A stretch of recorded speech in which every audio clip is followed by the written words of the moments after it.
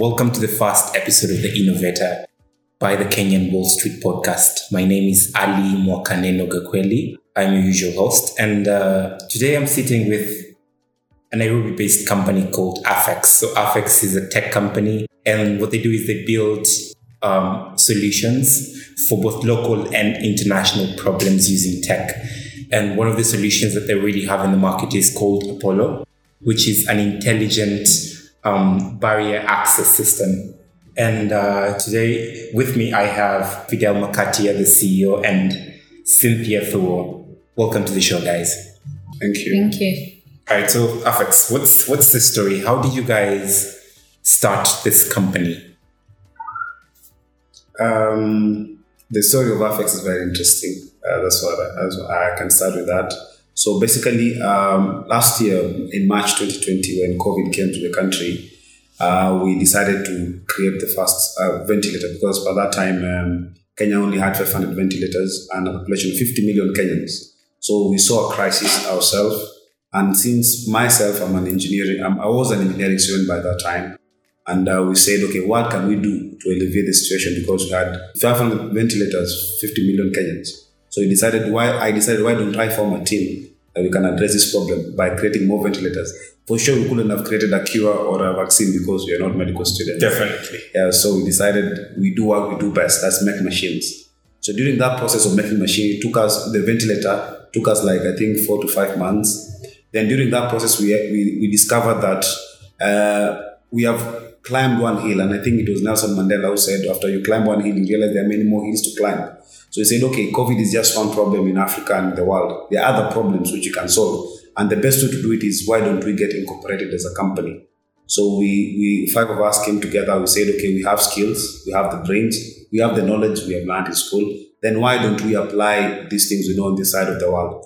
Then I remember we met in a lab, electrical lab somewhere, and they said, okay, AFECS is the name. Let's form the company. Let's do this. Why AFECS? What does AFECS mean?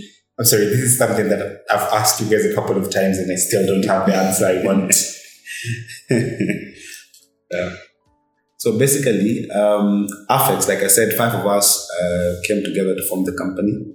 So AFECS is actually the initials of our names. Like A stands for Alan, F stands for Fidel, E stands for Eric, C stands for Cynthia, and S for Steve. So these are the 5 guys who came together to form the company. So AFECS. Okay, right. I get it. All right, guys. So your first product, or rather, the first innovation by the AFECS team, or rather the team that came to form AFECS, was the ventilator. Tell me about the journey. How did that go? How did you guys? What was your experience building a solution? And I have to say this, it was under duress because you're building a solution for a problem that's affecting the whole world, and it's literally closed down economies. Yeah. So I remember myself, I was the one going home. I would say this then, I think Cynthia will weigh in because maybe her perspective is different because, we have ladies in engineering nowadays. So I remember that I was going home myself, and I'm the first graduate from my family and the first engineering graduate for that matter. And so when we went home, I stayed. They declared a lockdown for the country by the president. Right. So I said, there's no way I'm being locked down here with my parents, and they are the ones who sent me to school to provide solution. That's when I went online, researched. I had never seen a ventilator by that time. I'm an electrical engineering, an engineering graduate, electrical, not biomedical or medicine. So I never saw a ventilator. But when I went online and Google, I realized that there's something called a ventilator which can be used to treat COVID. So when we came to school, I assembled a team. The team, actually 90% of the guys had never seen a ventilator. So it means one blunder we made as engineers, we usually overpromise because based on the math, that's what we say. But virtual ground is different because the math is true, but in ground, things might be different. So we told the university that we were able to make this ventilator because we did all the theory online. Said, give us a chance to come back, we'll do it in 1 week. That 1 week was one of I went for 3 days without sleeping. Wait. You guys built a ventilator in 1 week? Because we told the university 1 week, and they asked us, really, are you sure? I said, yes. Based on what? Based on the math, based on the theory we have. Then we came here, the university said, okay, you have 1 week. And they gave us all the funding, all everything. But now the problem is, we are not factoring out that virtual ground is different. like systems might fail to. I remember the first model we made for the blender. We just put air on it, the thing exploded. We were like, man, but simulation was right, everything was okay. Computer simulation says it's supposed to be working, but everything has exploded.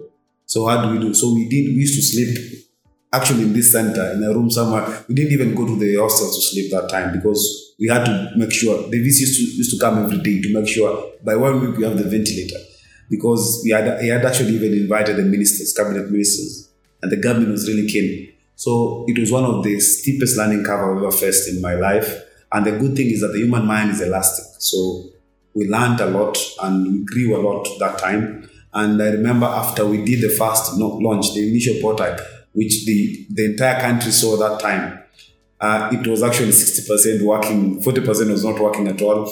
But it was something, we had shown something and everyone was excited. Then it took us like 2 months to come up with now the one which is now in clinical trials. 2 months we working with different parties, trying to make the prototype conform to the market. We learned a lot about product design, about customer, about user, about product, because the dream of an engineer is to have a product which can be used by people outside. Not just saying you're an engineer by theory, because then what is the difference? So it really gave us hope.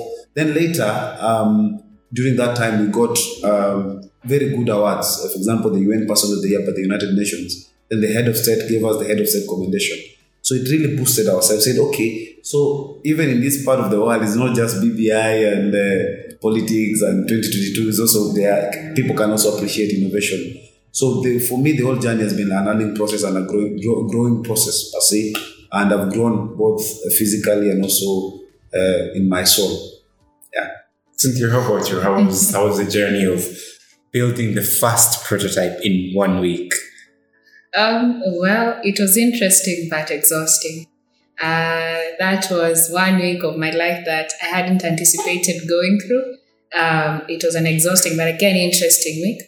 And as Fidel said, we had moments of not sleeping for more than 2 nights. And but it was a very, I would say it was a very good process for us, because it showed us that amidst devastation, because when COVID struck at first, people thought there was going to be an apocalypse, but people were devastated everywhere at home. People thought, man, we are doomed.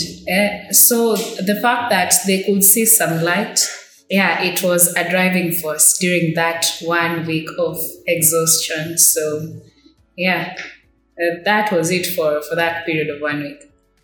Before we even get to AFECS, I really have to go into this. So you saw a ventilator online, and then you decided, you know what, we can build this. You assembled a team. Then you go to the school, say we can give this to you in 1 week. Like, is this 1 week like 5 business days, or is this 1 week, seven human days? Because all of them look impossible. Yeah. What happened after that 1 week? Did you guys really deliver? So, wow. The first day of that 1 week, let's start from there. The first day of that 1 week, we were so excited. I remember we had bought some components and guys were cooling. They was already opening the components when we were standing. They wanted to dive right in. But in the third day, we realized we actually don't know what a ventilator, how it works. So what we did, I remember sitting down, we sat everyone down, and what we did, we told some medical students, please explain to us how a human being breathes, because we have never seen this machine. And what we thought we know is not working, because we have built something which is operating like a pump. So we told them explain. So they sat us down, they explained to us the principle of ventilation in a human lung. Then there's a doctor called Dr. Gweno sent us a big book called Anatomy of Ventilation for medicine. So we went through it and we started reverse engineering how a human being breathes and putting it into a machine. So this is how human being breathe. We mimic that in program and electronics, put it in a machine. Then in day 5, the VC had already called the Minister for Industrialization. So the minister was already had confirmed that he's coming, and the PS of Education. So that night was hectic for us, because there's university reputation, there's our degrees are actually hanging on the thread, there's our parents, They say all those things, there's COVID, so there's a lot of things. But when we went to public the first time, and the machine was operational, it was 60% operational. What we did, I told my team, let's make sure the core things are working. Not everything, but let the core things. For example, let it be able to deliver the set pressure and the set physiological parameters, and let it be able to sense all these things supposed to. For the accuracy, let's not mind for accuracy for now. Let's just make sure we deliver fast as a prototype. We prove that concept is working. So I said 60% complete. So we actually delivered 60% ventilator complete at that time. Then for the next 2 months now, we now worked on how do we now make this thing as accurate as 1% error margin. So fine-tuning. Yeah, fine-tuning now. So we fine-tuned it and we made sure that it's now market ready. So what we did now, we said, okay, we are going to the market. We have people like Hamilton, we have people like GE, we have American companies, we have Turkish companies. And by the way, the fastest they have ever made a ventilator in Turkey is 6 months. Us, we made it in 2 months. So it's something, and we have a patent for the same. And if I'm allowed to say much, is that the first time we went public about our MVP, we got some people from Germany, companies from Germany interested in buying our ventilator. Because they couldn't imagine how we have taken a machine, the same standards, the same ISO standards, but we have made it half their cost, and we have also innovation on it, and we took 2 months to build. So they couldn't imagine that is the mighty Germany now. So they had to come and buy some equipment from us. Imagine. So that one really encourages us. But now we spend 2 months fine-tuning, and I really thank people like KEBS, Kenya Bureau of Standards, because I remember they used to come here early in the morning, leave late in the evening, helping us understand the standards, working in partnership with us, developing standards, telling us this is how it's supposed to be. I remember some guys from Metronics came later with their ventilator, say, okay, this is our ventilator, how it works. We compared ours and theirs, and ours was better, and we were like, yay, better ventilator. So it was a hectic season, but at least, like I said, it really impacted our careers as young engineers. Cynthia, Fidel says you're the face of the company. How or whether you agree with that is a you problem? What was the reception of your innovation, the fast ventilator? And I'm not talking about the final product here, what's in clinical testing. I'm talking about the MVP. What was the reception at school level? Because we definitely have to start there, because at that time, you guys were students. What was the reception at our personal level? What was the reception at our national regulatory level? When we made our MVP for the ventilator, the reception was warm, I would say, because, well, we got all the recognition needed, and we also got funding initially. So I would say it was warm from the school too, because when you were making it, we got a lot of support, from accommodation to food. Yeah, so there and many others that I won't mention here. But the reception was quite warm, and we were encouraged to continue in the fine-tuning process. Yeah. Actually, I remember that support from the school was so much in that because one day we came, it was on a Sunday, we had forgotten to buy something called a glue gun, a small thing. Mm-hmm. The university ordered the driver to drive us all the way in town. So we were driving down from shop to shop looking for a glue gun. What? So they used to give us personal drivers. We can't just go out. Yeah. We go out with drivers. Our dean actually drove us all the way to Kiambu to look for some components we were looking for there. So the school was really supporting us. Anytime we call, even at 3 a.m., our lecturers used to wake up and say, "What is it, Fidel? Which one is not working?" I say, "Sir, I'm writing this program and your theory is not working here." And the lecturer is waking up out of his bed, coming to help. So everyone was actually sacrificing everything, including the university itself. Yeah. Even the mentorship we got from there was quite a lot, and it came a long way in helping us in our MVP and during the whole innovation process. Let's talk about the challenges. What was the biggest challenge, both from a personal point of view and from our team stroke innovation point of view that you experienced while building the TIBA ventilator, and how did you navigate that? Cynthia, we'll start with you. Well, thank you. For the greatest challenge I would say we encountered from my perspective would be the fact that when we came in, of course, we were all excited and all that, but we had different, our composition had different people with different personalities. So, of course, the initial challenge was settling differences so that we can bring the best out of each and every person, which eventually we overcame that challenge.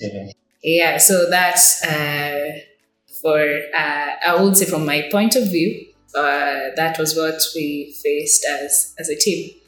Yeah. For me, I have 3 challenges. I was a team leader, so that is the most challenging job you can have in a team, because you mind about every person's bad behavior and good, because it's your business. People's business is actually your business as a team leader. And what Cynthia said is true. It's very hard to lead a team of bright people, because everyone thinks is right. Because everyone, mind you, we have 15.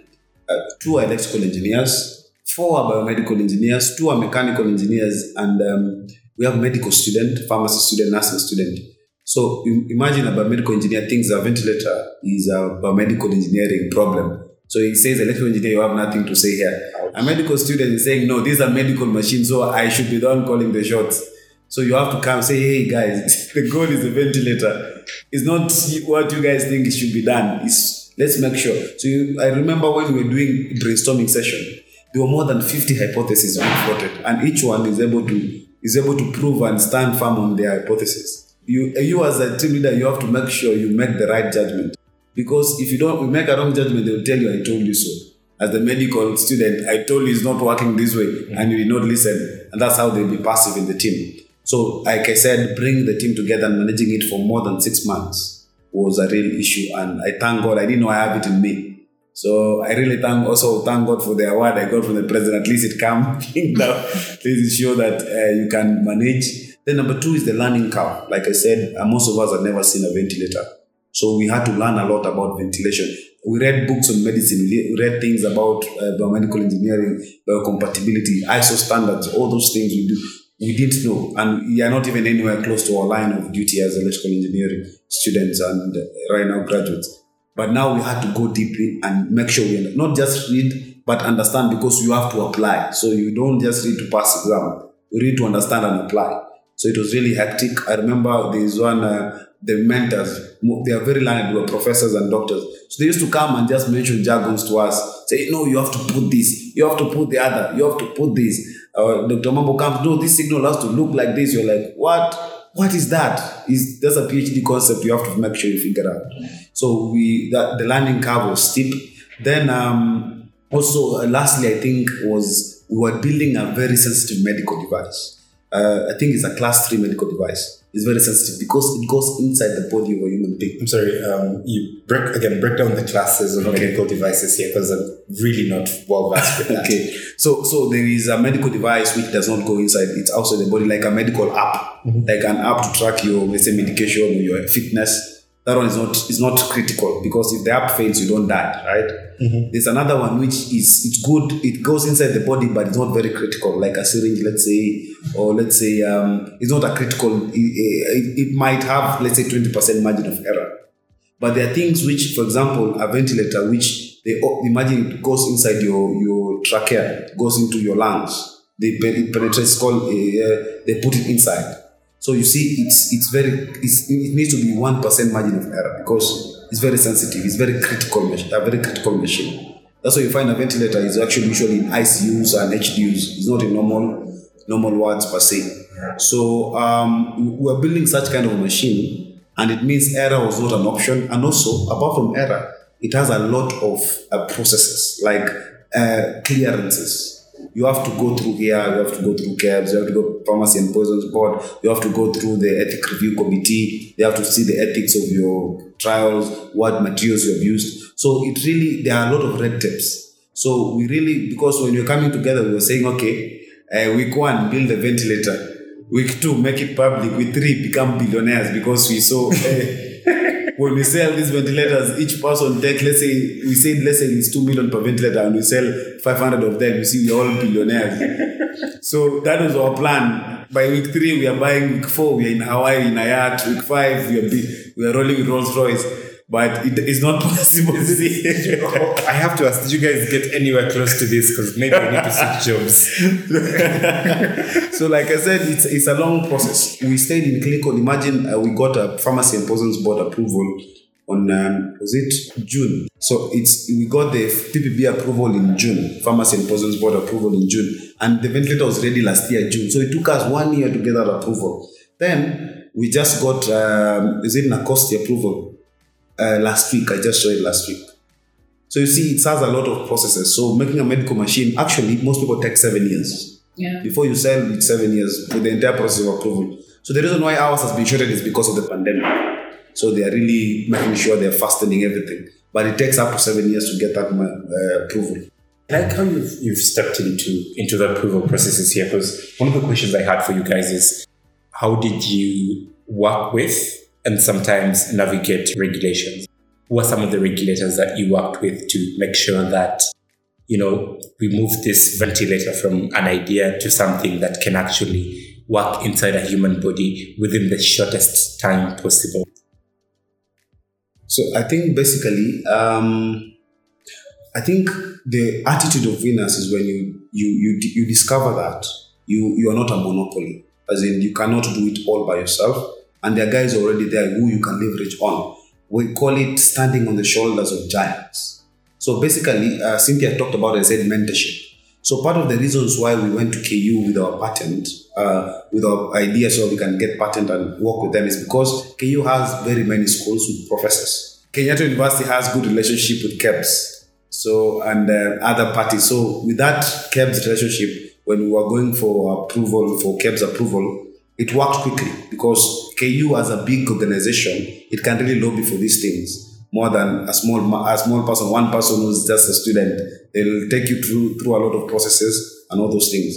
So that was the first thing. Then we had also the part of the committee, we had 13 mentors, each from different disciplines. We had one for computer science, one from biomedical, one from electrical, one from pharmacy, one from medicine, one was an anesthetist, the guys who actually ventilate you in the ward, in the theater room. Mm-hmm. So those guys, like for the pharmacists, they had worked with Pharmacy and Poison Board initially, so they knew the right processes to follow. For the IP, we had Dr. Kusimbe, who's the head of Kenyatta Business Center, who has been well versed with IP and protection. So before even we started, he was already working on how we're going to get protection and all those things. So I think the best way as an innovator and a young company is to partner with people already there. Don't assume that they're not doing anything or they're weak. Just partner with them so that you can ride on their relationships and ride on their strengths. Because that's what we did and we really benefited. That's why you see our approval has taken 2 years at max. We'll take 2 years at max, but usually it takes 7 years to get approval. Cynthia, let's talk about the IP here. And earlier, I remember we had a side conversation with you guys before the podcast, and what you intimated with me is that Kenyatta University owns the intellectual property rights rather than the patent to the ventilator at the moment. Is that correct?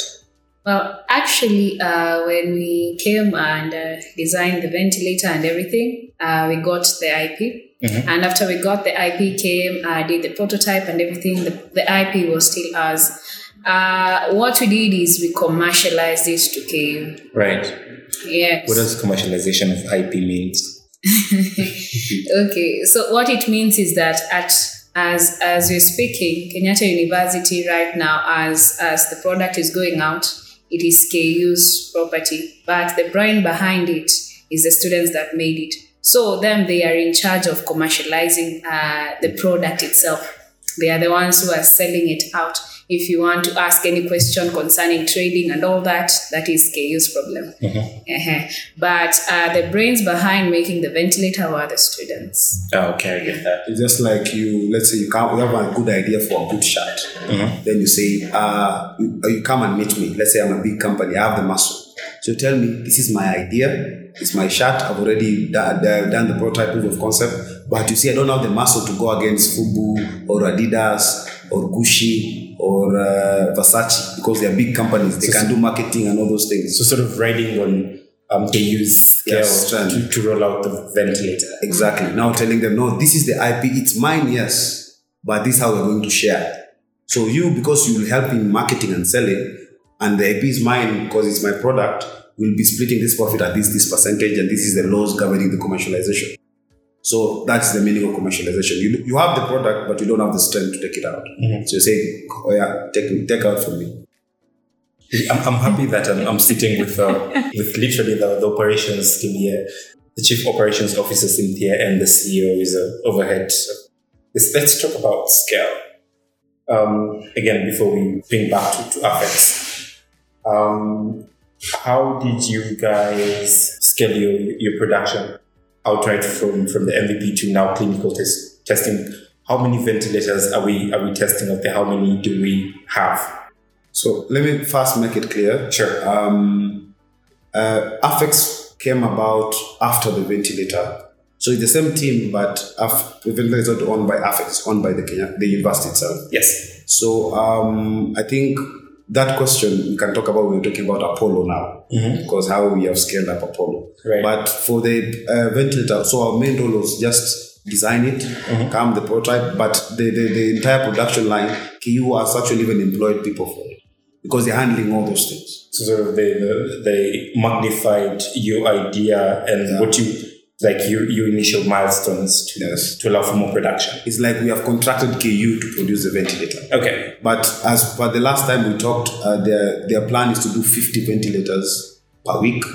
And the trials is still part of the R&D process of research and design. That's why we're still involved. The trials, we got the approval last week by Nacosti. We paid and all those things. Nacosti? Nacosti is, I've forgotten the full name, but usually deals with research. So research both equipment and also medical. So they give you approval for trying your product, like trials, clinical trials and all those things. Like trying it out, let's say you invent a robot, give you approval to try it with some place or things like that. Because you're still in Kenya. You have to be governed with laws. You can't just do what you want to do. So they have to give you approval so that they know you're doing it, so that in case something happens, they already know you're doing it. That's where they come in. But now, so we do the trials. Then after the trials, the ventilator is ready to go out. Let me also stress this: that most ventilators don't follow the trials part because it's not compulsory. But the reason why KU is following the trial part is because of reputation. Yeah, I mean, you're telling me there's something that goes into my lungs that doesn't need to be tested. You see, as long as you're compared the ISO standards and it's working, because KEBS came with the machines. So they already, they know it's working. The trial is just to make sure that we collect data. You see how it's working on the ground. So if you see most ventilators we buy from China, and I don't know if I should say China here. Maybe they will. It's okay. Okay. Most ventilators we buy from abroad, let me say it like that, they are not tested. The reason I'm saying this is because when we were doing our MVP, we managed to they bought a very new ventilator. It has not been used. And when we started trying it and comparing the standards we have from ISO, it was not even meeting those standards at all. And the funny story is that it's actually ventilating patients as we speak. And everyone is comfortable. So the reason why KU said we have to go to trials is because we are a university, we are an academic institution doing research. So it's also helping us to do more research so we can inform other designs, and also we want to get it right so that we don't, 5 years, 10 years from now, guys don't say people are dying because of this thing.